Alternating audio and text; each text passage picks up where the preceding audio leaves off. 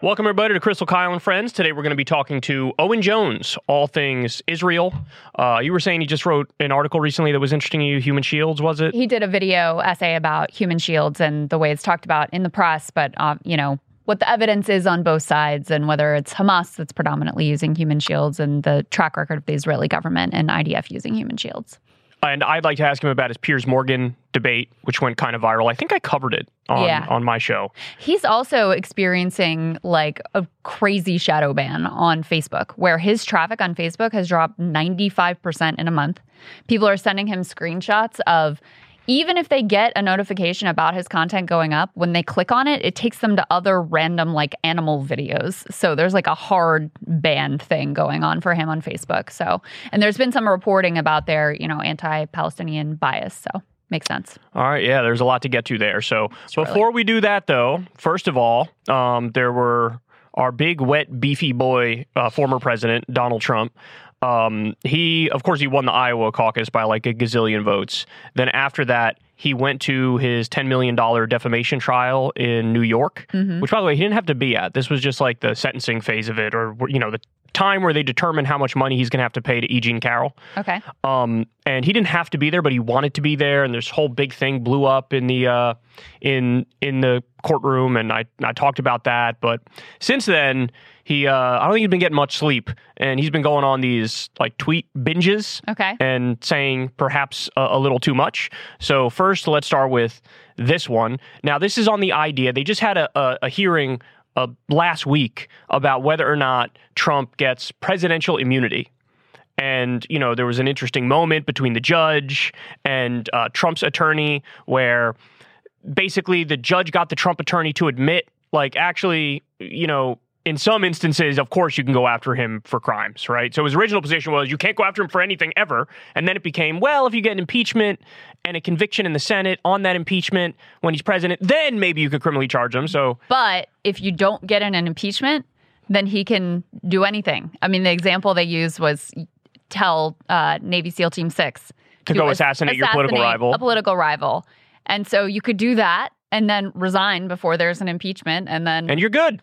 You found immunity. Like a loophole. You found a cheat code. There you go. There's a cheat code for the murder laws. The judge wasn't buying it, right? Like, I think that's very clear to everybody. But Trump is still harping away on this. So he goes on Truth Social and he says, all caps rant. This is one of the instances where every word is all caps, not just like every now and then. He says, really a president of the United States must have full immunity, without which it would be impossible for him or her to properly function. Any mistake, even if well-intended, would be met with almost certain indictment by the opposing party at term end. Even events that cross the line must fall under total immunity. It's almost an admission there. Yeah, now he goes on and, babbles in the same vein as this, but that line right there is psychotic. Because obviously he's saying, I need to be able to get away with whatever the fuck I want to get away with, even if it crosses the line. Yep. But also at the same time, he goes out there every day and says, now I'm going to go after the Democrats and I'm going to go after Joe Biden. Like, you just undermined your own argument on that front. You can't say presidents get total immunity, but also we're going to go after Joe Biden because he did a witch hunt and he needs to be taken down now. Yeah. I mean, I feel like that truth from him really illustrates how insane a position it is to believe that presidents should have total and complete immunity unless they're impeached and convicted. Because I think it might have been Bradley Moss that was laying out this scenario on Twitter, whose legal opinions are good. His Israel opinion's not so good, but we'll just put that aside. We'll pretend like that's not happening. But anyway, he was saying, so what's to stop Joe Biden from assassinating you? And then, if you... if there is an impeachment hearing, you can understand why many senators may be a little nervous about convicting someone who was so psycho that they would have their political opponents assassinated. Or, like I said, you could just resign and then you're good to go. I mean, this is a path to complete insane lawlessness, which, to your point, the judges seem to agree with that would be an insane interpretation. But on the other hand, Trump and his team, I'm not sure they even really believe the arguments that they're making, but their whole strategy is just to tie this all up in the courts, to take as long as possible, draw on appeals as much and as far as they possibly can to try to get the Republican nomination, get to Election Day, and then be able to, hold his own fate in his hands as president of the United States. Yeah, I mean, functionally, if we hold up this standard, that would mean we have not just a dictator, but kind of like an emperor. Yeah. Almost like complete and utter authority within one individual. And it's the old school Nixon. If the president does it, it's not illegal. That's what he's effectively And there are for. a lot of people, especially on the right, people like Bill Barr, by the way, who believe in this, basically the executive is like an emperor and can do whatever the hell they want and have extraordinary powers. And, they've been pushing in that direction for a long time. So while it was heartening to see those particular justices taking a very skeptical look at those claims, it's very disturbing to see him pushing this case out in the open, that a president can be utterly lawless, that there are literally no limits on what they can do, and there is no accountability available for them through the justice system. It's not going to work. I'm pretty certain on that now. And sort of the roots of this in modern American history actually came from Bush and Cheney with what was called the unitary executive theory. And they used a lot of that to prosecute the war on terror. Yeah. But for Bill Barr, he was a proponent of this sort of idea. But then funny enough, he was actually one of the people in the Trump administration who stood up to him when Trump tried to illegally get the Department of Justice to seize voting machines and issue these letters that say, we're not accepting the results of the election. Bill Barr was like, no, it's true. So we're going to go ahead and not do that. So it's interesting how some of the ideological parents of this idea kind of turned on it when push came to shove, because if you have somebody like Trump, he takes it all the way to its logical conclusion and its most extreme perspective, which is basically just being a total authoritarian dictator, emperor, overlord, god king. He's like a living, breathing, slippery slope. Yeah, where it's like, exactly. Let me show you exactly how far afield this goes and how terrifying the end results are of this ideology. So now let me share with you, that was one of the things he said on Truth Social. Here's the other thing, which I actually think is equally important and interesting for, a different reason. There's this border negotiation that's going on right now in the Senate, and they're trying to come up with some sort of a bipartisan agreement as to what to do with the crisis. And so Trump chimes in now and says, I do not think we should do a border deal at all unless we get everything needed to shut down the invasion of millions and millions of people, many from parts unknown, into our once great but soon to be great again country. Also, I have no doubt that our wonderful Speaker of the House, Mike Johnson, will only make a deal that is perfect on the border. Remember, without strong borders and honest elections, we don't have a country. So the reason why this is interesting is that, according to all the reports, and maybe you can get into some of the specifics on this, and even according to neocons like Lindsey Graham, very hardcore Republican, they've said, look, the deal that we're in the process of making and finalizing at the moment is the most conservative deal on the border we've had at least through 3 or 4 presidencies. In other words, you're not going to get a better deal. Even if Trump was president, you're not going to get a better deal than this for the right. Right. And it's a bunch of the far right people, the MAGA-aligned Republicans, who are still basically throwing a tantrum and being like, no. The real reason is they don't want to give Joe Biden even an optical victory of he got some bipartisan border deal done. Yeah. And that's why Trump's saying this too. Let's have nothing done under Joe Biden at all. Right. So that we can say, well, why aren't you getting anything done? But for him to come out and say this is kind of astonishing. Yeah. It's the classic, he said it the other day too, I want the economy to crash. So that people, so that then they'll vote for me, basically. I want everything to go to shit so that I can come in and be the solution. So there was a member of Congress, this guy, Troy Niels, and by the way, David Dayen has a great piece breaking down all of these dynamics that I highly recommend. He told CNN, I'm not willing to do too damn much right now to help a Democrat and to help Joe Biden's approval rating. So he just, specifically with regards to the border. So he's just completely giving up the game here that, I don't actually really give a shit about this issue. I just like it as a crisis and as a problem for my political opponents. And that's my whole goal, is to use the human beings who are suffering in this situation, use them as pawns in my cynical political game to try to score points on my opponent. And that's obviously Trump's calculation here as well. In terms of the specifics of the deal, I mean, Lindsey Graham and co, who are saying you're not going to get a better deal here, even under a Republican president, even under Donald Trump, are correct. It is a hard right deal. It is completely restrictionist. It's all on the enforcement side. So some of the executive actions that are proposed here, per David Dayen's piece, ending humanitarian parole, basically, reinstating the Remain in Mexico policy for asylum seekers, deporting or detaining anyone caught between ports of entry, increasing expedited removal, and completing the border wall. I mean, the biggest thing that you can... Yeah. So, I mean, this is like if Trump proposed it, and that's why you wouldn't get a better deal under Trump, because if Trump proposed this, the Democrats would be freaking out about it. They'd be talking about how immoral this is, how unjust to immigrants, what a violation of law this is, and denial of basic rights. So that's why, it takes Joe Biden and basically the Democrats just like falling in line with whatever the president says is fine on the border when it's Joe Biden. That's why they're saying you won't get a better deal than this under Trump, because under Trump, Democrats would be uniformly opposed to this very same deal. But it really does expose the Republicans, not that it's a surprise, that they don't care about this issue. They don't care about anything. It's just all disgusting, cynical political posturing and using migrants as scapegoats and pawns in their nasty little game. I actually had written in my notes before you said that. Yeah. You said Republicans don't care about anything. I had written Republicans don't stand for anything. And then my next sentence is quoting you from not that long ago, where you said it's literally all about Trump. Yeah. And this is all about Trump. He's saying, no, I don't want a right-wing border security deal at the moment. I want it to be further right. But most importantly, I don't want it, not because I'm against it in principle. I just don't want Biden to get the quote-unquote optical victory. So a couple points on this. Number one, can we finally put to bed the absurd, moronic, idiotic notion which is spread far and wide on right-wing media and in mainstream media and among a lot of various pundits who say that there are some people in D.C. who support open borders? What are we talking about? Right. Like the Democrats were like, let me give you 94% of what you want. And by the way, I also support these things. What are we talking about open borders? There's nobody who supports open borders.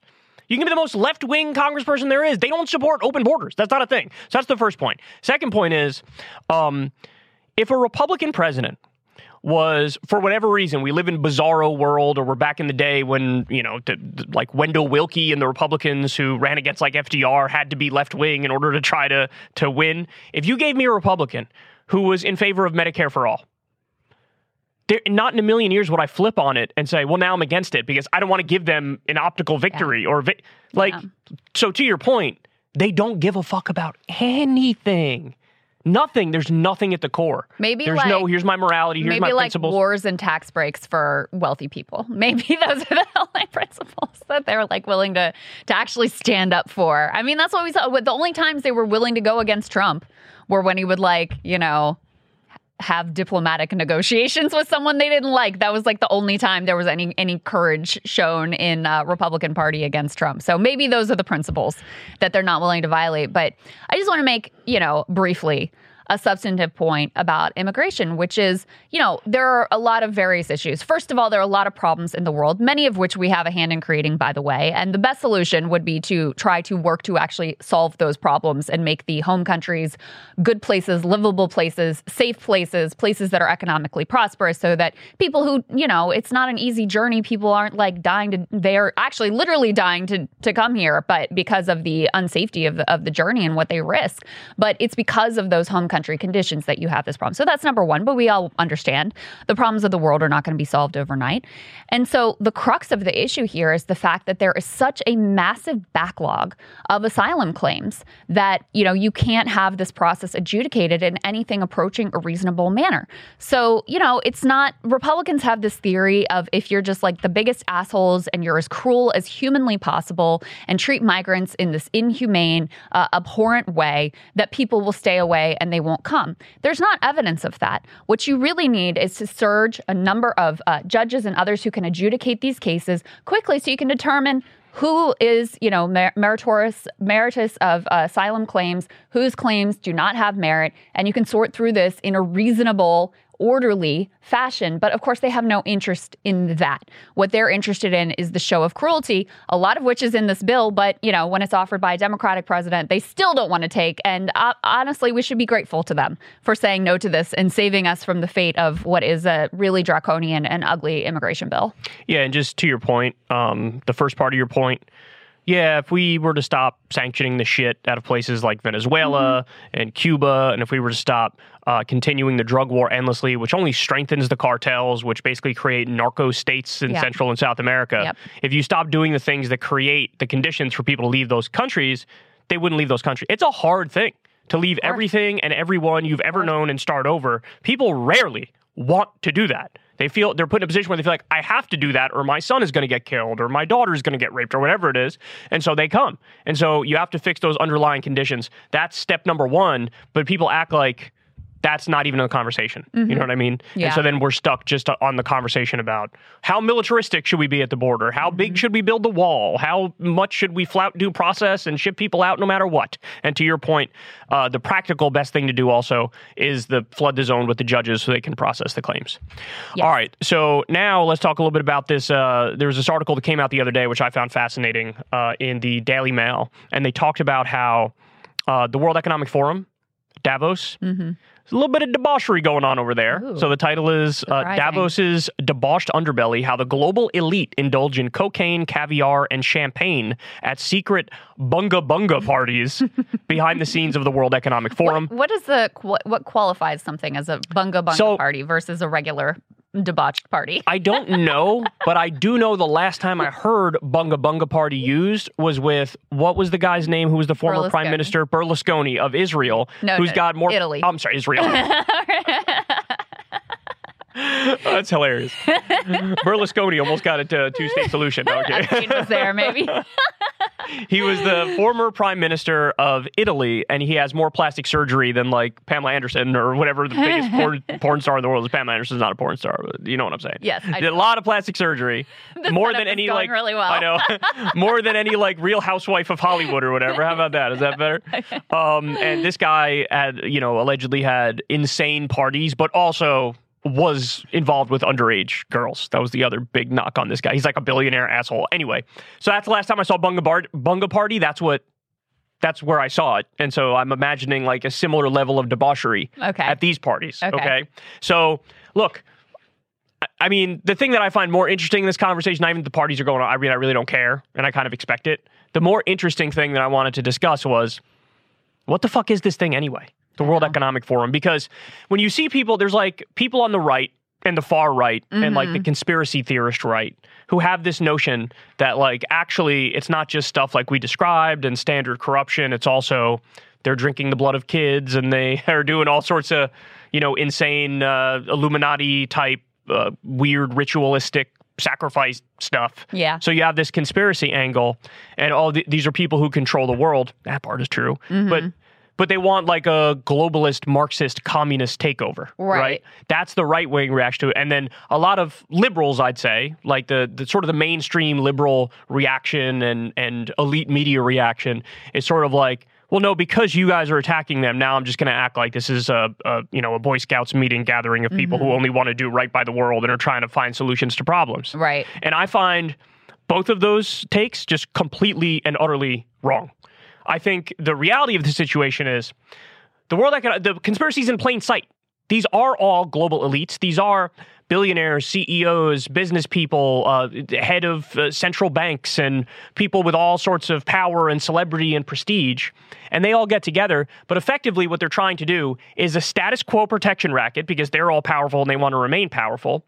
But they virtue signal like, well, here are the ways that we're going to save the world. So it's like very navel-gazy and self-masturbatory. Yes. But effectively, it's just a status quo protection racket. Because they're the rich, they're the powerful. They don't want to change too much. So in other words, instead of like a Marxist communist cabal, what we're talking about here is a hyper-capitalist cabal or an oligarch cabal. Yes, that's exactly right. And even to call it capitalist isn't quite right. They really have no ideology outside of money and power. So if, it benefits them to have a like authoritarian regime that is, anti-capitalist, but that is getting them as an oligarch tremendously wealthy, then they're happy with that status quo as well. I was reading this Wall Street Journal article that was like networking tips from the Davos elites that heavily quoted Anthony Scaramucci.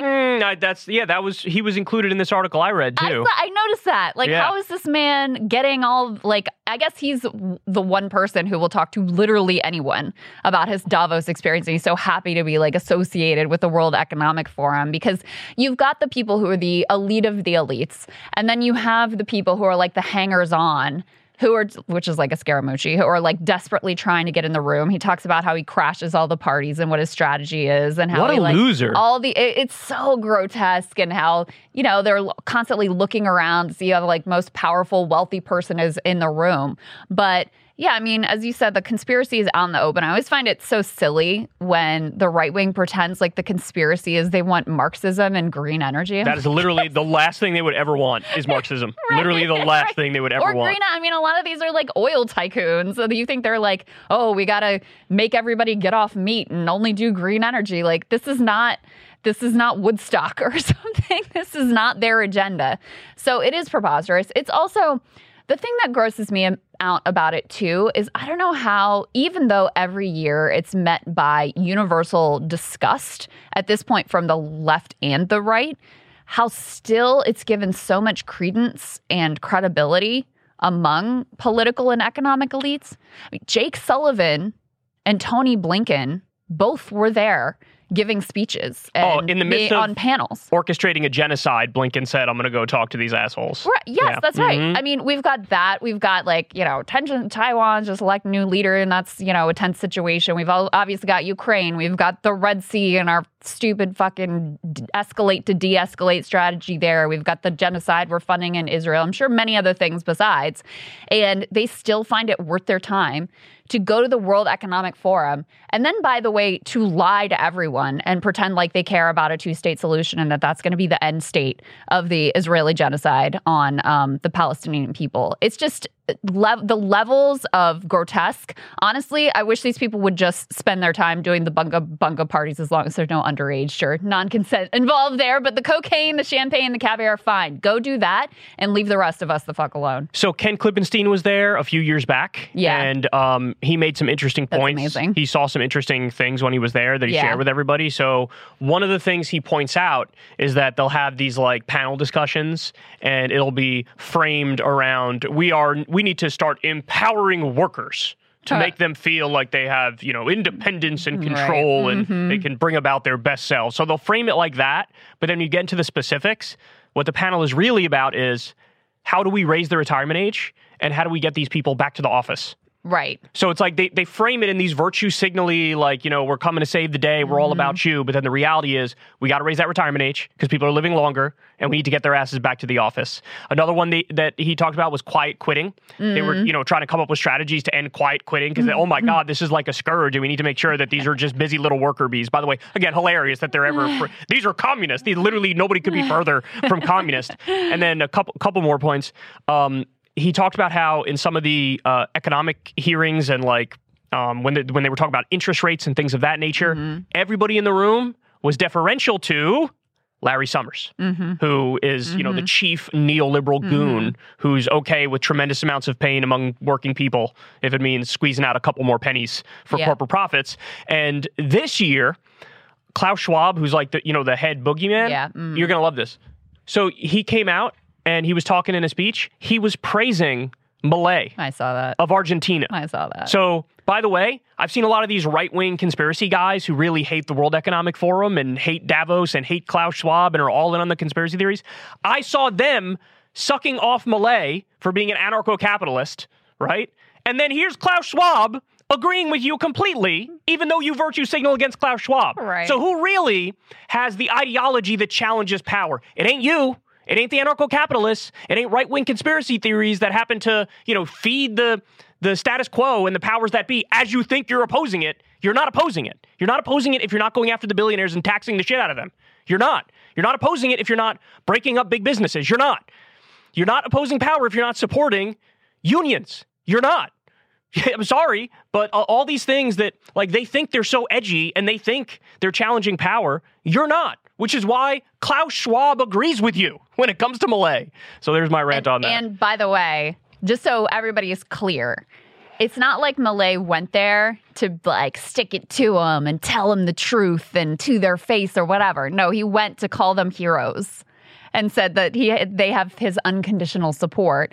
And their support of him, too, by the way, comes as Argentina's inflation, thanks to his policies already, is surging past 200%. So that's what we're talking about here. Anarcho-capitalism is market fundamentalism. And Argentina is going to have some rough times ahead because of it. All right, let's get to our guest. Indeed. All right, let's go ahead and talk to Owen Jones, a fantastic independent journalist who has been doing really incredible and important work with regard to Israel's all-out assault on Gaza. Let's get to it. Everybody, welcome Owen Jones, journalist and author. He's here to talk to us about everything Israel-Palestine, and we have a lot to say. So thank you for joining us, Owen. We appreciate it. Great to see you, Owen. Hey, guys. Good to be back on again. You're looking very well, if you don't mind me saying. Thank you. You are as well. That. Always take that. All right. So let's start with this. We were just chatting a little bit off air about this, but your Piers Morgan debate went pretty viral, I would say. Got a lot of eyeballs on it. I think I actually covered it for the Kyle Klinsky show. I'd have to go back and check. I'm pretty sure I did. I just want to rehash like the main theme of that debate, because I run into the same points time and time again when having these discussions. Piers' point always seems to be, whatever you say, no matter what facts or numbers or realities on the ground you bring up, he immediately goes back to, yeah, but Hamas is worse. But Hamas. And so how do you deal with that objection? Like, what do you say to that? I think there's a key thing. I mean, what you've got to do with Piers is kind of turn the tables and use his own logic. So, for example, the reason I brought up Ukraine with him is he kept describing Russia's invasion of Ukraine as a genocide. So the question then is, if that's a genocide, then why would this not be a genocide? And his kind of response then was, well, actually, that can't. The difference is because Russia unjustly, without provocation, attacked Ukraine. Now, obviously, that erases 7th of October. That starts the clock on 7th of October and erases decades of ethnic cleansing, of apartheid, occupation, illegal settlements, mass slaughter of Palestinians. 96% of all deaths before in the 16 years before 7th of October were Palestinians. I mean, we could go on. But also, I mean, since that interview, the key point made, of course, by South Africa's legal team in their genocide case against Israel in the International Court of Justice is there is never any justification for genocide. It doesn't matter if you're attacked first, full stop. You could go back to Rwanda. Look, Rwanda is a very different situation than the Israeli onslaught on Gaza. But if we were going to be all technical about it, then the Rwandan Patriotic Front of the Tutsis invaded from Uganda in 1990, committed a huge range of atrocities, including killing huge numbers of civilians. Well, that doesn't justify the genocide, does it, against the Tutsis by Hutu extremists in 1994. Similarly, terrible atrocities committed against Bosnian Serb civilians in Bosnia. Around 7,000 Bosnian Serbs were killed in that war, raped, tortured, beheaded. You could go through the works, actually. The first big massacre of the Bosnian War was against Bosnian Serbs. No one says that justifies, for example, what happens at Srebrenica, do they? So his whole logic there is wrong. What I did want to get into him, actually, was about terrorism, because he basically tried to do in Jeremy Corbyn, the former Labour leader, on that question of Hamas being terrorists. And the point there is, if you argue that terrorism is violence against civilians to achieve a political end, then Israel itself is guilty of state terrorism on a grand scale. There's a doctrine which was pioneered in 2006 in Lebanon, which involves using huge force against civilian populations in order to turn the population, in that case against Hezbollah, but that's been used, as the brilliant Israeli Palestinian magazine 9+972 found, in Gaza. That's terrorism. So I think the issue is just you have to look at the inconsistencies of that argument. If they're going to argue Russia's invasion of Ukraine is genocide, huge, terrible war crimes have been committed, I would say, against the people of Ukraine. Far, far worse war crimes have been committed against Gaza, far more genocidal incitement and intent in this case. So it's just the hypocrisy and inconsistencies. I think he's a classic example, which I think is the right strategy. Yeah, that has been a challenging one for American politicians when I've interviewed them as well, who had no problem identifying, understanding what a war crime is, identifying war crimes, talking about genocide when it was Russia. But suddenly, when it's Israel, it's, well, what even is a war crime? I'm not a lawyer. How can I say? We don't really know. But I think that they're doing everything they can to protect civilians. Suddenly, they get very squeamish about even knowing what a war crime actually is. The other thing that... Yeah, well, I was just going to say the other thing that Piers loves to do is to say, okay, so you've got a problem with Israel's response, but what else could they have done? He's asked that question 50 times. I mean, he asked everybody who's going, like, what would you do? What would be the right response to the atrocities committed on October 7th?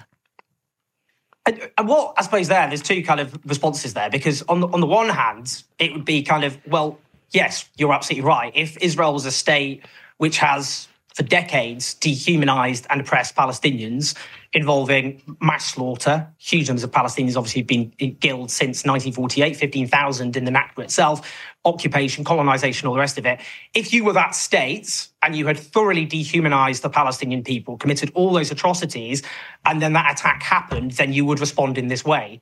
And therefore, anything we say is clearly based on not what a state like Israel would have done in those circumstances, because the nature of Israel and the nature of how Israel has behaved means, of course, it was going to respond in that way, which is why you need international pressure. It's the fact Israel has impunity and can behave as it wishes, which is the root of the problem. So from our position, it would be, well, the reason there's no justification for the atrocities committed against civilians on 7th of October, there were terrible atrocities committed. The root of the violence in this situation is Israel's decades-long occupation and apartheid. And unless you remove that, then obviously the violence will continue. But the other point is, and it goes back to the South African cases, there was never any justification for genocide. Even if you don't think this is genocide, huge war crimes, crimes against humanity have objectively happened. There's objective genocidal intent being expressed by Israeli ministers, Israeli politicians, the Israeli media, Israeli army officers, Israeli soldiers. It's absurd to say to people, what other response could they have other than committing war crimes and crimes against humanity?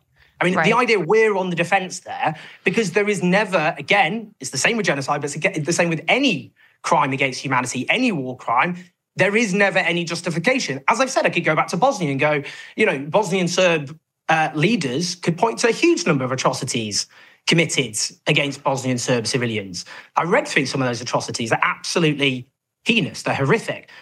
Imagine saying, well, what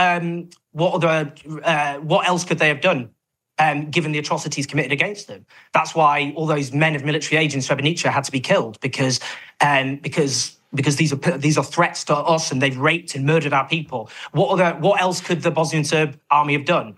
Well, that's an absurd rationale which would never be applied.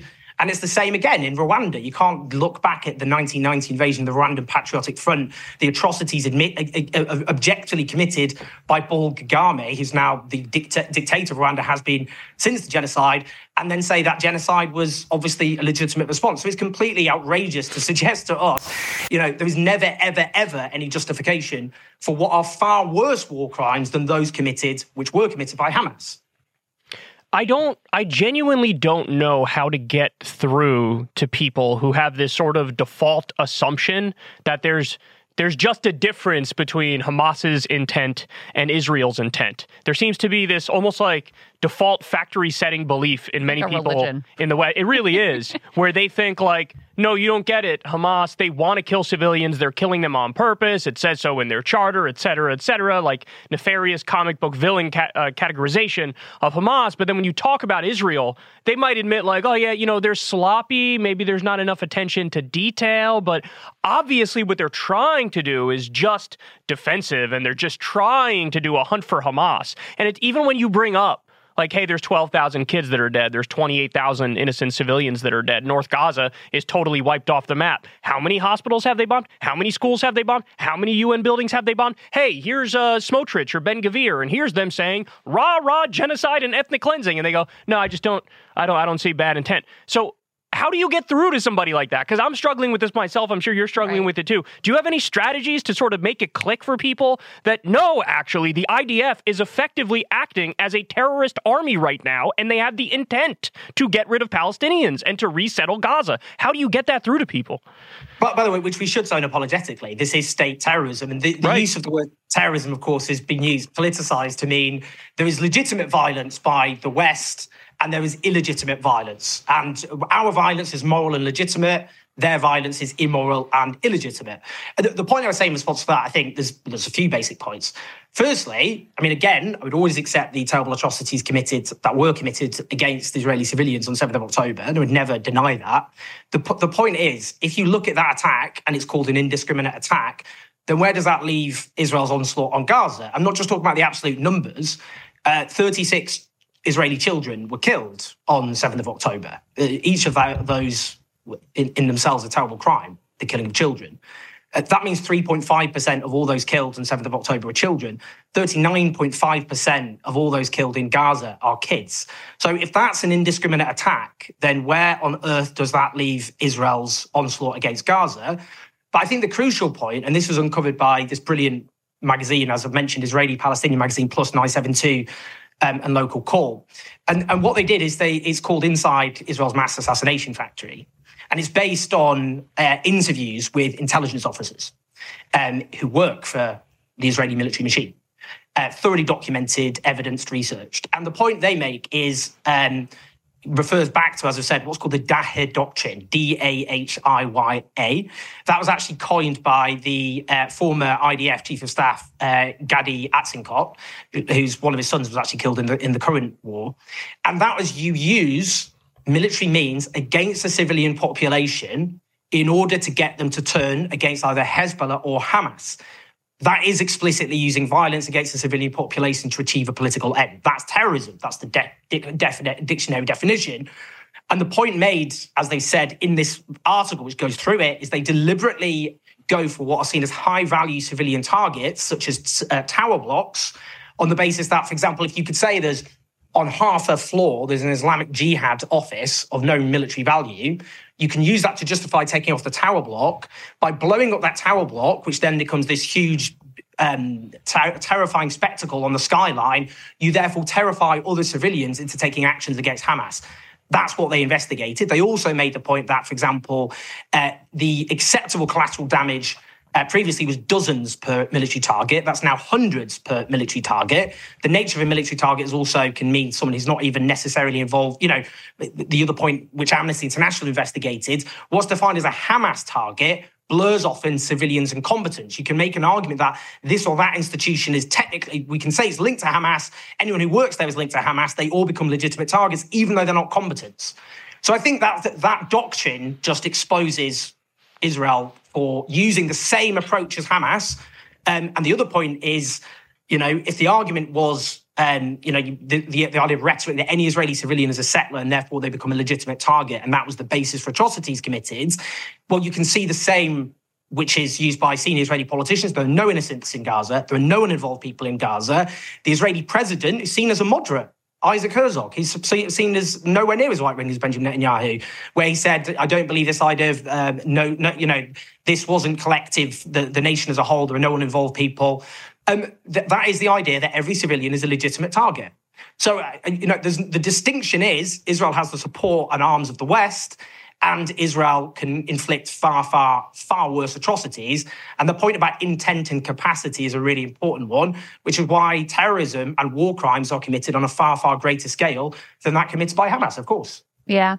And I think at the core of this, I mean, there's obviously very clear Western bias and this like Cold War hangover bias and all of that. And there's also just a lot of straight up racism, this easy dehumanizing of Arabs and of Palestinians, this Islamophobia. And so, everything is interpreted for Israel in the best possible light. You've got, even after the Biden administration came out and condemned Ben-Gvir and Smotrich and that's not what we think the official Israeli government policy is. They keep coming out and saying, no, that is our official policy. Yeah, yep. And yet they never get taken at their word, which they have made incredibly clear what they want to do. They've written analyses and studies about how they want to do ethnic cleansing, and they've floated legislation here in the U.S., and they're constantly on television no, this is what we are doing and what we want to do. But we're supposed to pretend like we don't hear that and don't take them at their word. And yet we're supposed to, take everything Hamas says, their charter from 1987 or whatever, that's gospel, or the one interview that they do as gospel. Their actions are always to be interpreted in the most negative possible light. And the Israelis, when it's inconvenient, you're just supposed to throw out altogether what they say and pretend like you didn't hear it.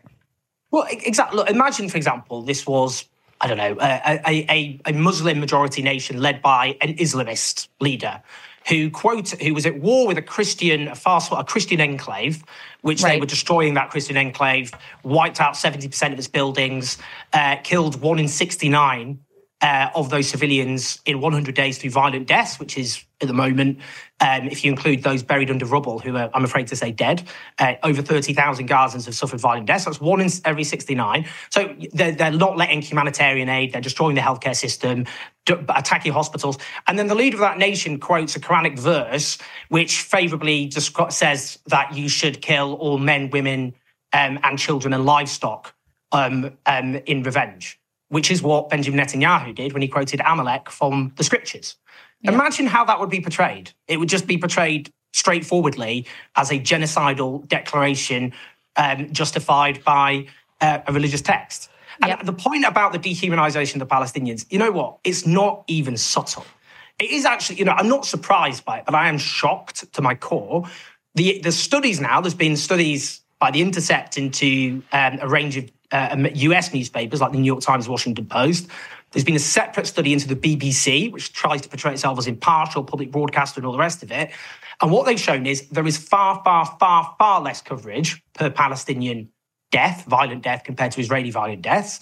That far less emotive language is used. So that words like mother, grandmother, father, grandmother, son, daughter, far, far, far more likely to be applied to an Israeli death than to a Palestinian death. And also words like die rather than kill, as though Palestinians just dropping dead with no cause of death, or massacre, slaughter, never used in the case of Palestinians in the analysis, but repeatedly used in the case of Israelis. So it's what you've seen there is just overt racism. There isn't a pretense that Palestinian life has anything near the worth of an Israeli or Westerner, and that isn't just anecdotal. That's what the statistical evidence shows. It can't be argued with.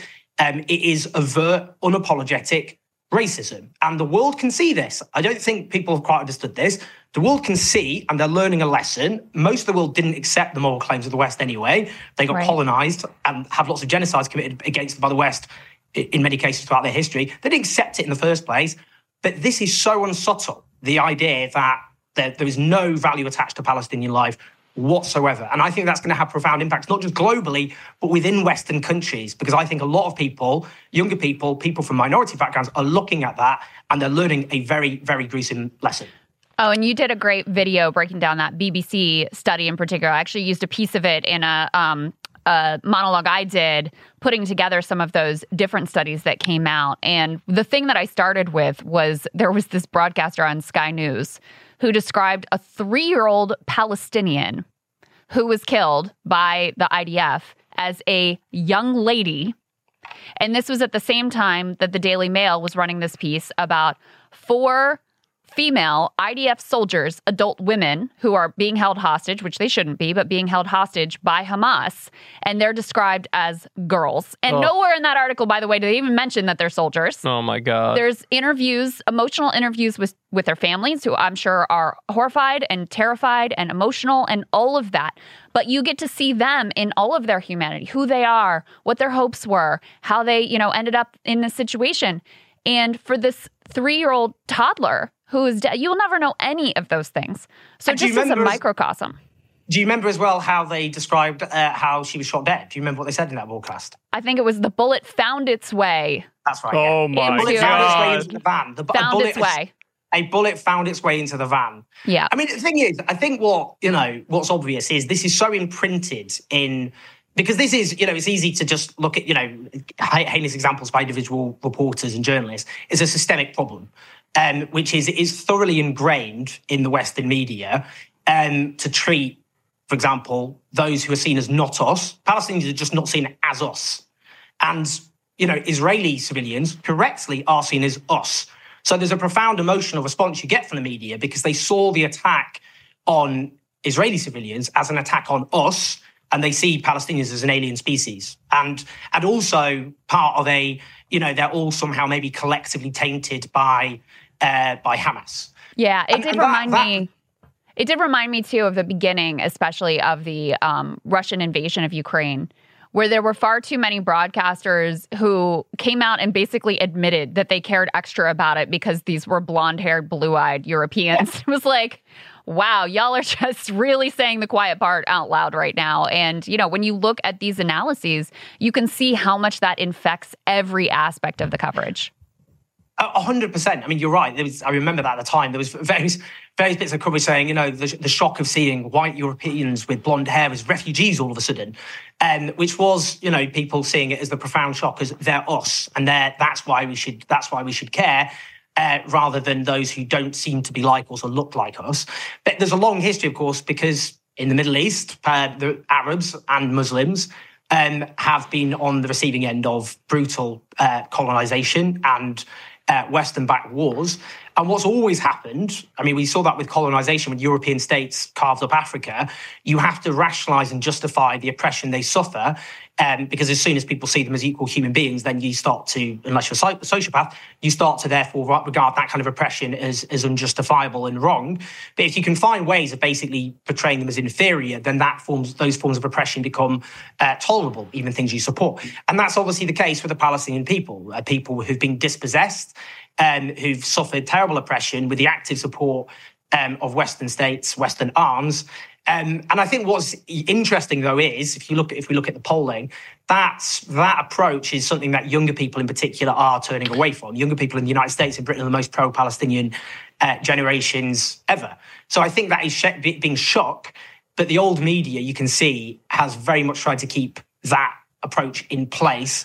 And that kind of, even the way it's still portrayed, over 100 days into this, it's still portrayed by but liberal newspapers as basically this is an assault against Hamas with a side debate about whether it's proportionate or not.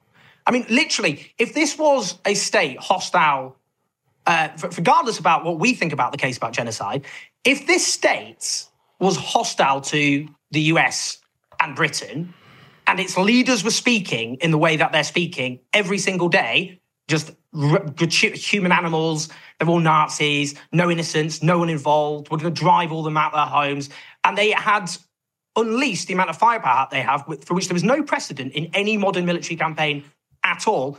There would be no debate about whether it's genocide or not. That's so regardless about what's concluded, the same people who are saying this isn't genocide, if this was a state hostile to Britain and the United States, they wouldn't even hesitate. They would have called it genocide. They called Ukraine genocide. We don't even need to debate it. So let me ask you this. I'm going to make a weird analogy here, but bear with me. It'll make sense at the end. When I was a kid, I like to play golf. Me and my buddies play golf, and I would play with my dad. And one time I was golfing with my dad, and this topic came up of this infomercial that's played for a certain club at like 4 a.m. on the Golf Channel. The name of the club was The Hammer, and they had this like goofy guy with a mullet taking long drive swings at it, and he would say boom every time he hit the ball.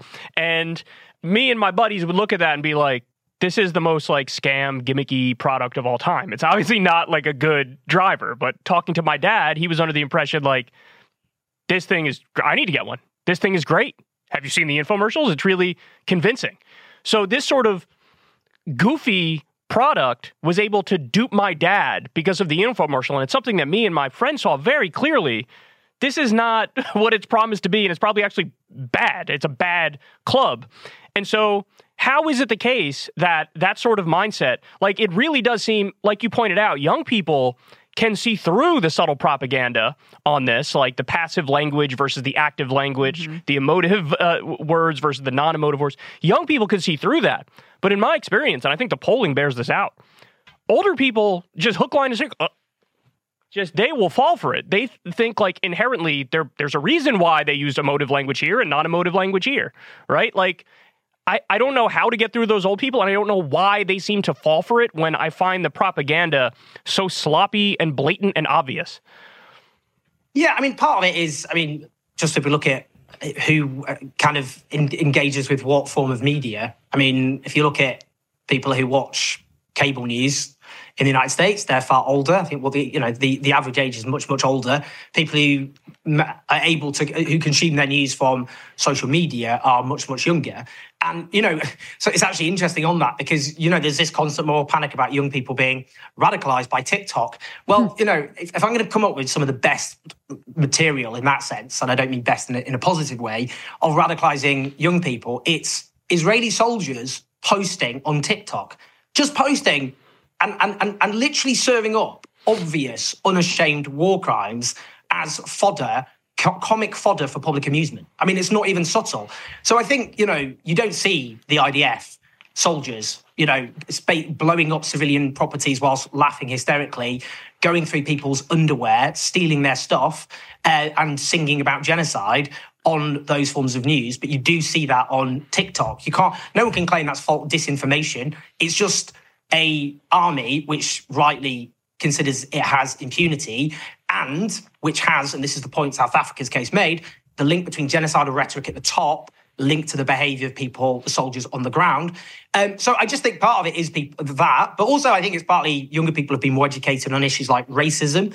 They're more likely to know people, of course, from more diverse backgrounds. And I think all of that has had a profound impact. But you're right, with older people, it's just harder to reach. In the US, in Britain, they tend to be far more conservative. Younger people, less so. And that's not something that used to be the case. The most pro-Reagan demographic in the 80s were young people. And Margaret Thatcher won a landslide amongst young people in the early 80s. There's been a very profound shift. And I do think, I'd like to think the new media forms we've been trying to develop have played something of a role in that as well. To go back to our friend Piers Morgan, his response to those IDF TikToks wasn't like, stop doing these war crimes. It was, why do you keep posting this stuff? Oh my God. Like the posting was the problem, not the acts themselves. I wanted to ask you, though, do you feel like the political dynamic among British people is similar to that of the U.S.? Where are the similarities? Where are the differences? Is there a huge generational and age divide? What are the numbers in terms of being pro-ceasefire or anti-ceasefire? Give us a little bit of a sense of that. Well, interesting, actually, because I know in the US, there was a large number of people who supported a ceasefire, according to the polling, relatively early on. But in Britain, it was actually overwhelming from the start.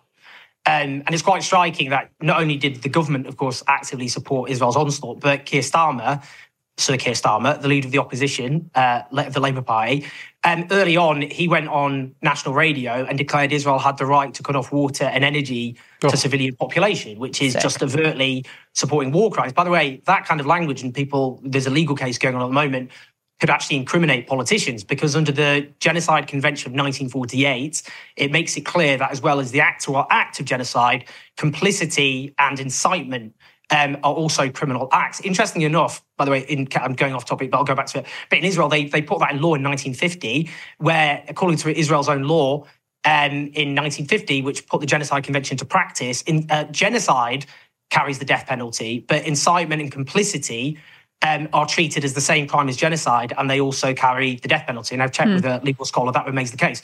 But in the case of Britain, you've got a political elite which basically just rallied around, but the vast majority of public opinion actually opposes it. It's particularly strong amongst younger people, and polling amongst younger people shows a very, very large number actively oppose it. We've had huge demonstrations. Over 1 million people, for example, one demonstration, bear in mind, we've got a population of about 67, 68 million people. So very big demonstrations week after week. I think it's had a big impact. And I think the danger for Keir Starmer, who will become Prime Minister just because the Conservatives have destroyed themselves, is he'll win by default because everyone hates the Conservatives. But he's already becoming quite toxic among many voters in the way Tony Blair did over Iraq, but when he was already in power. So I think the problem at the moment is there's a lot of huge opposition to what Israel's doing, but it doesn't have any political leadership. So it just exists in society without any direction. But I think that could change. I think it's been a very shocking educational moment. But it's not the same there because the Democrats are in power, and therefore you get a lot of people who are actively angry at the Democrats for facilitating a genocide, or war crimes as they see it. So there's a different dynamic. Yeah, although in some ways it's the same, because similarly there's no political outlet for the majority of people who do want a ceasefire, and certainly for young people who, overwhelmingly voted for Joe Biden only to watch him turn around and be the #1 genocide supporter in the world. You're right. I mean, I suppose that's where the parallel begins. The parallel definitely is striking there. It's just the thing with Keir Starmer, he's a slippery so-and-so, is even though he went on national radio, as I said, and supported war crimes, overt war crimes, just a violation of the Geneva Convention, Article 33 and collective punishment for a start, is that he's managed to kind of, people say, well, he's not really in charge, so therefore I can't blame him for what the government is doing. So the opposition ends up focused at the Conservatives, even though Keir Starmer has cheered it on. And also they do these kind of occasional kind of hand-rigging, which I know the US administration does as well, which I find offensive, where they, on the one hand, just give them a blank check to behave as they wish, and then do some hand-wringing, which they leak to a favoured newspaper or outlet to show, well, actually, we're very squeamish about this. It is very sad, isn't it? But yeah, you're right. I think, there is a dynamic at play, which is the so-called centre-left parties are both complicit in what's happened, as well as the right, and there is nowhere for that opposition to go politically. So you shared some evidence recently about basically suppression of your material on Facebook. And some of the stuff was pretty convincing and pretty astonishing, if I'm being honest. So walk everybody through what happened. Yeah, so, I mean, since this began, I published my video, well, I've always done, but I've published my videos on YouTube, Facebook, Instagram, Twitter, and as a podcast. And since this particular horror began, my views have gone up by a huge amount, a lot more interest, obviously. And I think there's been a huge number of people who've gone to alternative media outlets because the fact that a lot of mainstream media outlets, of course, have basically cheered on what Israel have done and certainly not presented the evidence of what's actually happening on the ground. So people are looking for other outlets. At the end of November on Facebook, it's like someone just flicked a switch. Everything just went down by exactly 96%. So if you look at the graph, I had millions of views, tens of millions of views, whatever. And then it's like someone's heart stops. So it doesn't matter what I post. There's always like suddenly a ceiling where it doesn't, even though on YouTube there's kind of exponential increase. Even on Elon Musk's X, a lot of those videos I do can get huge numbers of views. But all of a sudden on Facebook, they stopped. But then people got in touch with me and said that independently, a load of people, most of them say they don't get, I asked on Facebook, people said they just don't get notifications at all anymore. But some people who do get notifications, if they click on my notification about a new video, they get sent to a completely random, irrelevant video about wildlife, for example. So they just get redirected to random websites when they click on a notification. So, I mean, it's just so blatant and obvious because why would I suddenly have an immediate 96% collapse at the end of November across the board on Facebook, traffic, likes, everything immediately, whilst traffic elsewhere goes up? And why are people clicking my stuff and being sent to irrelevant websites? Have you seen evidence that there's been a more systematic suppression of pro-Palestinian or content that's critical of Israel, especially during this moment? Oh, sorry, I should have said. The reason why I'm not a conspiracy theorist with a tinfoil hat on is Human Rights Watch did a detailed report about the suppression of pro-Palestinian content on Meta, so Instagram and Facebook. So they did this report, I don't know, it's like 70 pages, came out at the end of December. So when I did a video about it, I actually went through the report and then spoke about my own experience. But what they found was a huge amount of suppression going on in terms of shadow banning, which is what I was talking about, where you get a sudden suppression of your content with no explanation given. So I don't have any community violations. There's nothing is struck against my account. Misinformation. I always make sure I get my facts right. Nothing like that. So shadow banning, people's posts being taken down, accounts being shut down with no right of appeal or very kind of opaque reasons given. So Human Rights Watch, yes, they went into great detail. So it's an established fact what I'm talking about. Meta are suppressing pro-Palestinian content, and a very prestigious human rights organization have proven that. Owen, there has been here in the U.S., and I suspect where you are as well, massive weaponization of charges of anti-Semitism to try to shut down debate. I mean, basically what happened is once the war crimes of Israel became overwhelming and undeniable, there was this fake controversy that was ginned up here in the U.S. about supposed anti-Semitism on college campuses. This culminated in this hearing with university presidents. Some of those presidents have now been forced out because they wouldn't uniformly say, yes, we're going to completely censor free speech. Instances were invented of students saying things that they weren't even say. Students were blacklisted. Billionaires were going after them, trying to convince employers that they should never, ever hire these people. What do you make of this development of basically flinging around the charge of anti-Semitism to anyone who would have a critique of Zionism, a critique of the Israeli government, or critique right now of their assault on Palestinians?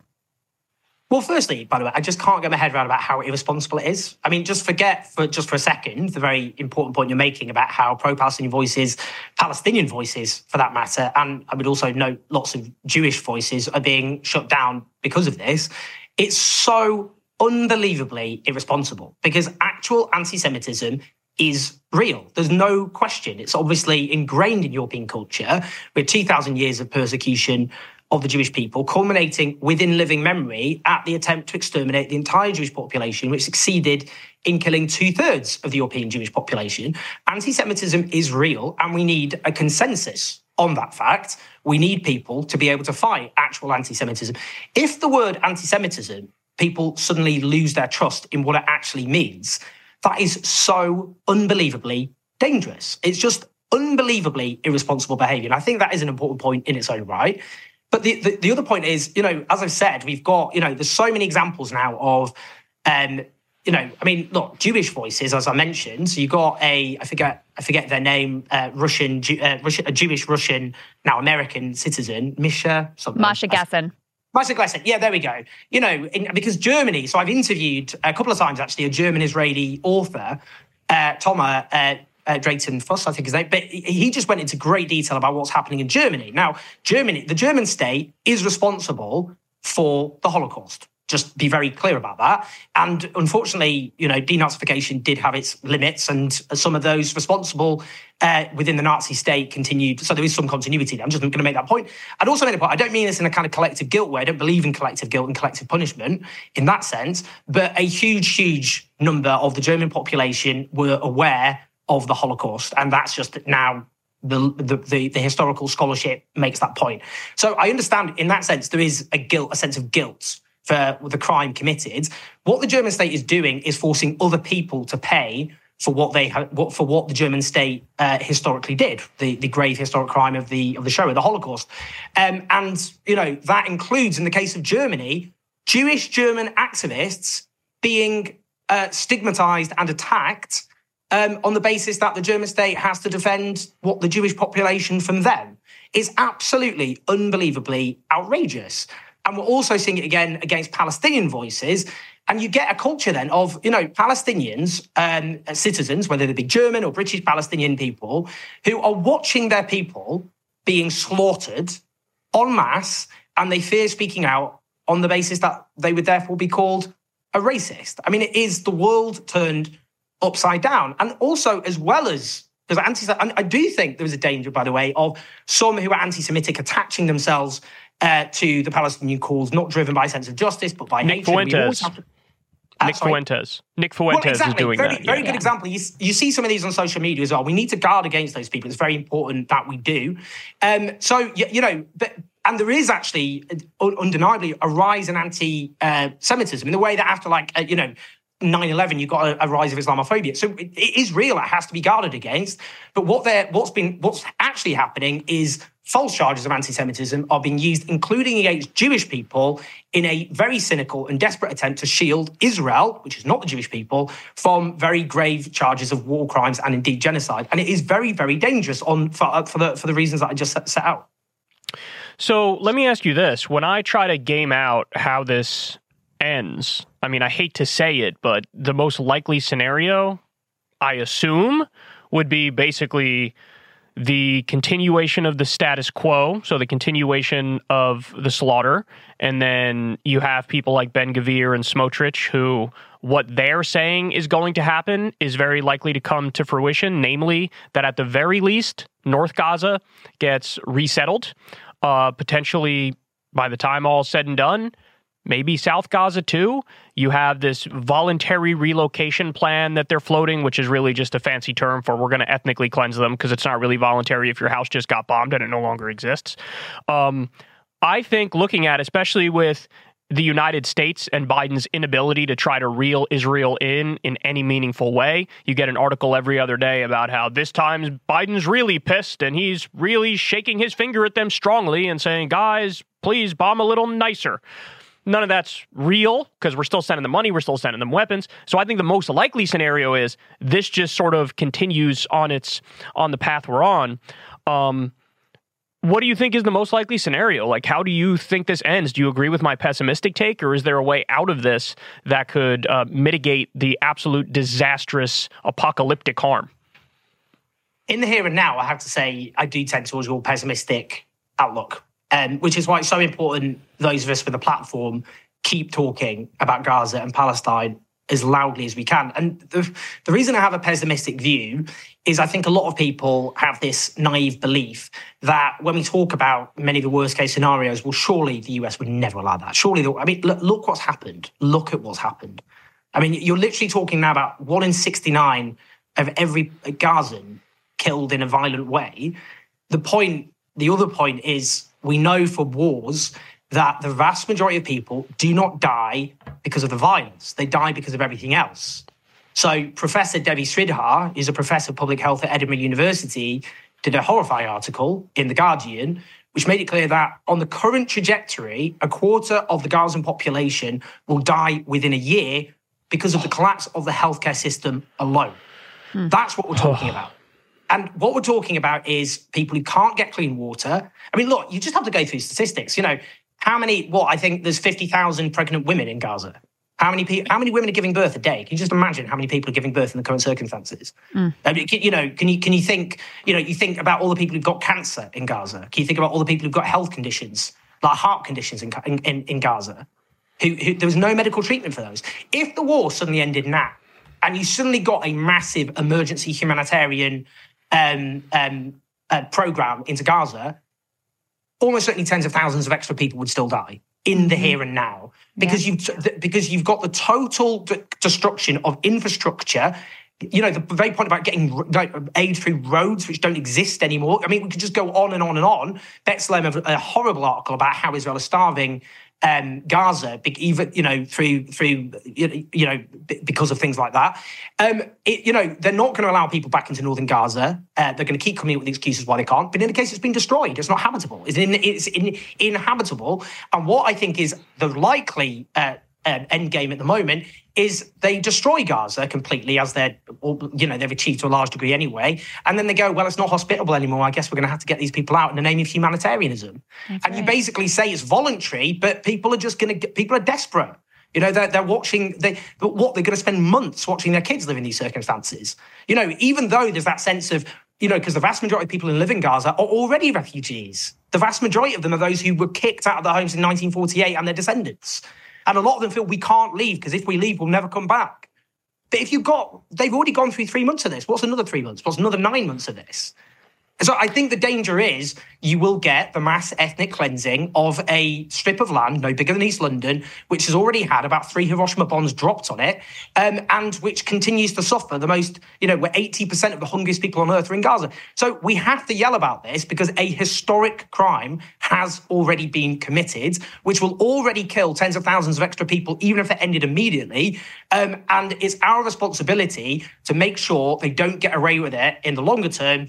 And that's, I interviewed Gideon Levy, the very courageous Israeli journalist. He made the point, this will end when the US turns against Israel. And I think there's a lot in that. And that requires the politicization of a generation which will come of age, looked at this historic crime, and eventually will have enough power to say this, US support for what Israel does now ends immediately. And I know that's a bleak thing to say because I want it to end now. But I don't see how it possibly ends now, given the dynamics at play. Ryan Grimm tweeted this out recently, and it really struck a chord with me because I feel the same way. He said, early on in this conflict, I told myself many of the people who were refusing to condemn what Israel was doing to the Palestinians and denouncing critics of it as anti-Semitic would wake up when tens of thousands were dead and the scale of the slaughter was undeniable, with some noble exceptions. That hasn't happened. And to your point, anyone who's saying like, oh, the U.S., they say they're opposed to ethnic cleansing. They say they don't want the Palestinians to leave the Gaza Strip. Like, sure, Smotrich, sure, Ben-Gvir, sure, Bibi, sure, they want to do that, but the U.S. is going to keep them from doing it. Like, I don't know why you would think that at this point. Like, what would give you any sense that the U.S. would push back on anything that Netanyahu is doing? I mean, we said it outright. We said it's ironclad. Like, the support is ironclad. It's unconditional. There are no red lines. So, their plan is going according to exactly how they laid out.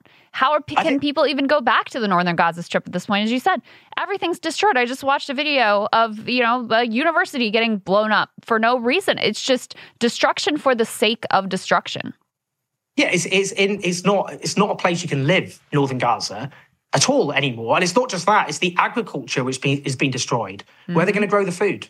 I mean, they're already talking about flooding the tunnels. The UN Special Rapporteur on Access to Water has pointed out that if they do that in an aquifer, by the way, which already, the water in Gaza is already you would not be able to drink, it's already contaminated and dangerous before this began. But if they flood the aquifer, then there won't be any way to, with seawater, no one will be able to drink any water in Gaza anyway, ever again. Or not for the foreseeable, for many, many years. So the fact is, you're right, this is a historic crime, which the US administration will occasionally do hand-wringing on purely for domestic audience to try and kind of make progressives think, well, they're obviously not that happy about it and they're doing their best in the circumstances. No, they're not. They've got huge leverage. I interviewed Jeremy Scarhill, the brilliant investigative journalist. He made the point that at the UN, this could end in one phone call. Joe Biden could just ring, that would be the end of it. But he's chosen not to. He's used no leverage whatsoever. And Benjamin Netanyahu is rightly on record boasting about the fact that Israel can do anything because he knows how to work the US and the US will never push back. The other point I'll just make about what Ryan Grimm made, the point he made is my fury will, it's not, do you know what? It's the people. There's the people who cheerleaded this. And I have to note, by the way, I don't know if it's the same in the US, but a lot of them have gone pretty quiet now. You tweet about it now, they're not piling on in the same way at all. And I think those people now should be considered morally depraved beyond redemption. And in a just society, those people would be driven from polite society, and a lot of them would face charges under the Genocide Convention of 1948 for incitement and complicity. But them aside, it's the people who will not speak out now. The people who haven't used their public platforms to speak out, I have nothing but burning contempt. I will never forgive those people. Those people, if you have a platform and you are aware of what is happening in Gaza and you haven't spoken out because you're scared or because you think it's all so complicated, all the rest of it, you are a disgrace and you should be shamed for it. And I think we need to start shaming people who have refused to speak out, including people who regard themselves as progressives, or maybe they've done an occasional bit of hand-wringing. Isn't the world so sad? Is there a natural disaster to hit Gaza? It hasn't. A massacre of historic proportions facilitated by the US and UK and other Western governments has happened, is continuing to happen. And those who don't use their public platforms to speak out are complicit in every single death. And I think we should be clear about that. Oh, and the one last question that I have for you is, I know you spent a lot of time evaluating South Africa's case at the ICJ. I know you also took a look at Israel's quote-unquote defense. Do you have any hope that there will be some sort of injunction issued by the ICJ? Do you have any hope that if there was, that it would make any sort of a difference here? So I interviewed a really good specialist. He's an academic. He's a lecturer who is based in kind of post-colonial kind of approach, but very clear about how international law works and all the rest of it. And I guess the fear that he gave me, he was really, I forget his name, but I've got the video up on my channel, which is, firstly, the point is this was never supposed to happen. He said the danger is, you can't see that, can the master's tool take down the master's house, is the way he put it. That international law is intentionally rigged in favour, obviously, of Western states. And you were never supposed to have a situation where, 10 years ago, he said this wouldn't have even happened. The global south, its power is so limited. But the point he made, I suppose, the danger is you will get, because obviously, in theory, the case goes on for years. It gets stuck in the ICJ for years. But the issue is you can get provisional rulings, which has happened in the past. And those provisional rulings, the danger is they're kind of caveated to oblivion. and you end up with some kind of recommendations which everyone can kind of seize on to claim a victory, but there isn't the kind of, this is a genocide and the war needs to immediately end. And that the danger is they will rule, which is Israel's case. What I guess legally the most compelling part, if we use existing law they could come up with, is, for example, that Hamas isn't a state and therefore it is not party to the genocide convention and to the rulings of the ICJ. So if the ICJ can order Israel to end its military operations, but it can't order Hamas to order its military operations, and on that case, they might argue and use that as an argument to say, we can't make a ruling on ending the military onslaught. So that's the danger. But we'll see. But my fear is you will get provisional rulings, which might have condemnations of various aspects of what Israel has done, but won't go in the direction that I think we would like to. And we've got to remember the ICJ is, part of an international legal structure which is rigged in favour of Western states. And the fact that South Africa even got a case there in the first place is pretty astounding. Yeah. I also fear the fact that there's really no enforcement mechanism. There are plenty of examples in the past. Nicaragua comes to mind, where the U.S. was basically found guilty of arming Contra death squads, and the ICJ ruled against us. But then we just took that ruling to the Security Council and effectively vetoed it and said, we don't care that you just found us guilty. We're not going to do anything about it. And, they don't have an army it's not like the ICJ has an army to enforce anything. So I just hope that's the thing. It looks like international law is broken. I hope that that's not proven by the rest of this case. I hope that they issue an injunction and then it holds up. It's a really important point you made there, which is obviously what happens is the rulings have to go to the Security Council and the US just can veto the whole thing anyway.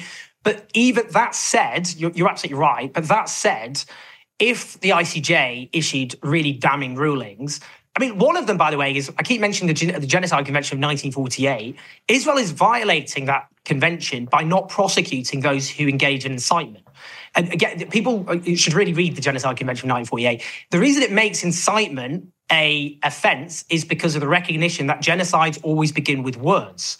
So if you get people in public positions inciting genocide, that makes genocidal behaviour far more likely to happen. It's in fact key and instrumental to all genocides. And Israel is already in violation of that because, they haven't the argument is very clear. You might say that these ministers, they're not in the war cabinet or whatever, even though they clearly influence the behaviour of the soldiers. And actually Benjamin Netanyahu and the defence minister have engaged in genocidal rhetoric and they're in the war cabinet. But even so, you haven't sacked those people, let alone prosecuted them, which is a violation of the Genocide Convention, which places a legal obligation on signatories to prosecute those who engage in genocidal incitement. So they really should make some damning rulings, even on that basis of incitement, which is a criminal act under the Convention of 1948. So I do think if they came up with rulings about genocide, then you're right, the US could veto it, but I have to say it would cause the mother of all problems, because we would say very loudly that it's been proven there's a genocide taking place.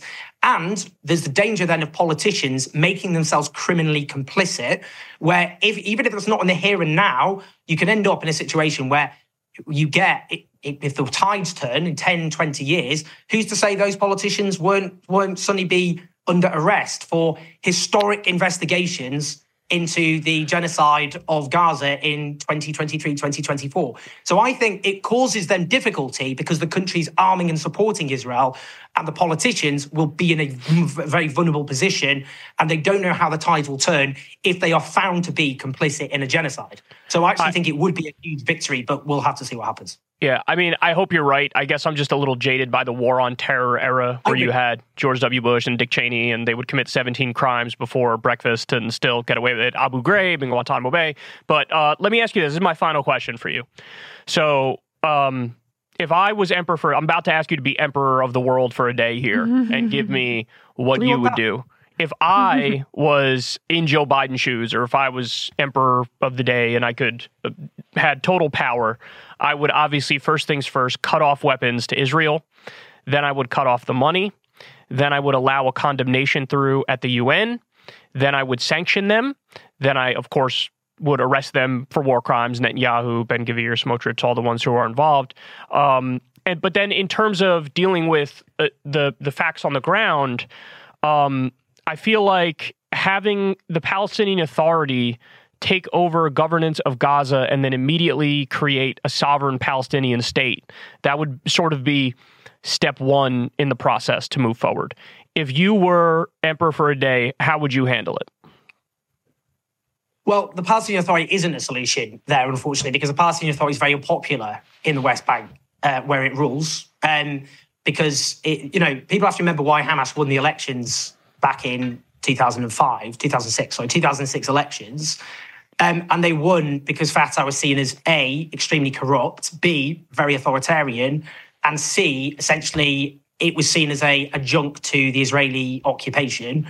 So Edward Said, the brilliant Palestinian American writer, who obviously died a few years ago, wish he was here, has lots of wisdom. But, you should read people should read what he wrote about the Palestinian Authority and all the rest of it. Hamas is a product of the failures of the Palestinian Authority, which has very little political or moral legitimacy in the West Bank. I've spoken to people from Gaza who are very hostile to Hamas and, obviously have no sympathy with Hamas as a political movement. Their argument is Fatah is more authoritarian than Hamas is. So I don't think, the idea of imposing the Palestinian Authority in Gaza, which is what the US is trying to suggest, I just don't think is a runner. It doesn't actually have consent from the Palestinian population. You would have to, basically, as things stand, you would have to have an Israeli government forced by international law to end the occupation. And the only way of people, because it's interesting actually what happened with Hamas. I interviewed Avi Shleim, who's a brilliant Arab Jewish professor of history, you would have to have probably some government of national unity, which is what originally you had with Hamas and Fatah.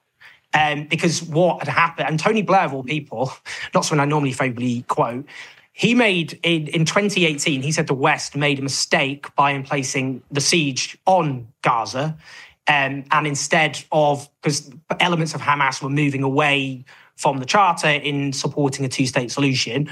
Obviously, in an ideal world, I'd have a left-wing, secular, progressive, socialist Palestine as part of a socialist federation of the world or something. That's not, you can't just magic that into existence. So I think you'd have to have some form of national unity government. Because, as I've said, if you just impose the Palestinian Authority, I don't think the Palestinian people would accept that at all. So just to follow up, so I'm sure you agree with cut off the weapons, cut off the money, allow condemnation through the UN, sanction them. Arms embargo. I would do the South Africa model. I mean, that's what we're fighting for. Boycott, divestment and sanctions. That's the movement I support. But in practice, if that had state power, you'd immediately end all weapons to Israel. And then they would be forced to come up with an accommodation. They would have no choice. Yeah. And I've heard people float the idea, I'm blanking on the person's name now, but there are a bunch of Palestinian political prisoners who are viewed. That's the person. Mm-hmm. Yeah, who they say this could be somebody who could, lead a future Palestinian state. I mean, I follow the lead of Norm Finkelstein, who talks about, the only way that you can really think about this is on the merits of international law. There's a UN resolution that's introduced basically every year that sets, borders and resolution of the conflict along the lines of international law. So that seems to me the best on that direction to go in. If we're not going to get the socialist utopia that you and I would prefer. No, but to be fair, just finally, Marwan Barghouti is a Palestinian political prisoner who's been incarcerated by Israel. And actually, he is someone, according to the polling, would actually do better than either the Abbas, Fatah, or Hamas. So ideally what you'd have is you'd get Marwan Barghouti released, and then you'd have a free election, and I think he would win the election and he'd become the president. And he's a very unifying figure. So, it's not a case of having to have Hamas or Fatah. You could have, Marwan Barghouti, for example. Gotcha. Yep. Trust the democratic process. Of course, the West isn't good at that either. Owen, tell people where they can find you, especially on YouTube. YouTube, just type in Owen Jones. Owen Jones Talks, I think it was. I don't know why I came up with that name years ago. It was when it was at The Guardian, and then I had to take control of it. So Owen Jones Talks on YouTube, and then Instagram, Twitter. I post all my videos there as well. Maybe not Facebook, though, because he'll be very hard to find there. No one will ever see my content, so no point. Waste of time. Owen, thank you. And I just wanted to say I think you've been doing, really phenomenal job covering this conflict, and your work has been incredibly important. So right back at you. You're so important in the US because, as I said, unless we get the US public to shift, then nothing will change, I think. So no pressure. You're going to have to fix this. Thanks, Owen. We appreciate it. Take care, Owen. See you soon. All right. So that was Owen Jones. I don't know if you saw this article the other day about the new thing that the U.S. is floating for the post-war period. Yes, this was in Huffington Post, the one that the Biden administration... No, so there was one after that. I know which one you're talking about. That was actually the first one that was floated, which everybody made fun of. This guy, McGirt. Yeah. Dirk the Squirt McGirt, whatever his name is. McGirt is his name. This guy wanted to do the Jared Kushner, Donald Trump strategy of let's just push forward with the Saudi normalization deal so Israel and Saudi Arabia can become buddy-buddy, and then Biden can do a victory tour in the Middle East and brag about this. It was really the dumbest thing I've ever heard. But since then, now they added a twist to it, and the twist that they added to it was, why not sort of have like MBS, as Adam Johnson calls it, as Pope of the Arabs, and sort of have him lead like a two-state solution where it's not really a state, it's Bantu stands. We're going to give him more power. But like it would be like he's in control of the territories of the Bantu stands that would be the Palestinian territories. So it's like after they got made fun of relentlessly for that first thing they floated, they sort of tweaked it slightly with the second round. But all that is so... It's so fantastical. Like, it's almost not even worth engaging in the details. Because I think you actually sent this to me while we were talking. New AP report, Israeli Prime Minister Benjamin Netanyahu says he's informed the U.S. he opposes the establishment of a Palestinian state as part of any post-war You have to force them. You have to force them. And Biden doesn't want to force them. We're not going to. He's not going to force them. He doesn't care. He doesn't. Yeah, that's right. I mean, they may go out and say, we really would like a Palestinian state. Please, pretty please. Netanyahu has spent his entire career guaranteeing that there is no Palestinian state. This is the burning core of his ideology, apart from his own acquisition of power, is no Palestinian state. And you're going to live in this fantasy land like this is somehow on the table without you being willing to lift a single finger to pressure the Israelis to do anything. And meanwhile, this is the thing that drives me insane. This came up a few times in our conversation with Owen about these, hand-wringing articles. They're really concerned about what's going on with Israel and Gaza, et cetera. You're sending them 2,000-pound bunker-busting bombs. Like, you don't get to pretend... You're going around Congress to send weapons. You don't get to pretend that you care about civilians and you're so worried about civilian death and you really want the best for the Palestinian people when you are sending 2,000-pound bunker buster bombs into the most densely populated enclave on planet Earth, when our own military assessed in much less dense urban combat that was wildly inappropriate. I mean, they really have made us look like the paragon of like ethical fighting, even though we had our own like war crimes and many issues, but it's nothing compared to what these people are doing. You don't get to send those bombs and then posture in any regard like you have care and concern for civilian life. But isn't it crazy that also this like sort of what they view as an ideal solution that they floated? Yeah. Like even that is stupid. Even if you implemented your ideal solution, I mean, MBS has literally a 5% approval rating in Gaza. The population of Saudi Arabia, over 95% of them say all Arab countries should cut all ties with Israel. Mm-hmm. So this is totally pie in the sky, stupid, doesn't add up, doesn't make sense. It's sort of racist because it's Pope of the Arabs can be MBS type shit. Mm-hmm. And that's what they float as their ideal solution. Which means what's much more likely is what we've already discussed, which is the continuation of the genocide. Yeah. Unfortunately, I mean, it's hard to see how there is a positive resolution to any of this, given the sick nature of Israeli leadership, given the madness that's taken hold in Israeli society, if we're being honest, just based on the polling, given the U.S.'s, and primarily given the U.S.'s complete unwillingness, disinterest in doing anything to change course and protect lives and provide for a just outcome. That's right. I hate to end on such a somber note, but it is what it is. It is what it is. All right, guys, we love you all very much. Everybody do us a big favor. Please sign up for the show on Substack. Link below. If you pay $5 a month, you get the video of every interview and debate and discussion. You get it a day early. Everybody else, you can sign up for free on Substack, and then you get the audio podcast version a day later, usually on Saturdays. We really appreciate your support. Thank you for everybody who does support us. It means the world. We've never talked to any advertisers for this show. We're very proud of that fact, so we try to crowdfund it from the ground up. And that's all we got for you guys this week. We'll talk to you next week.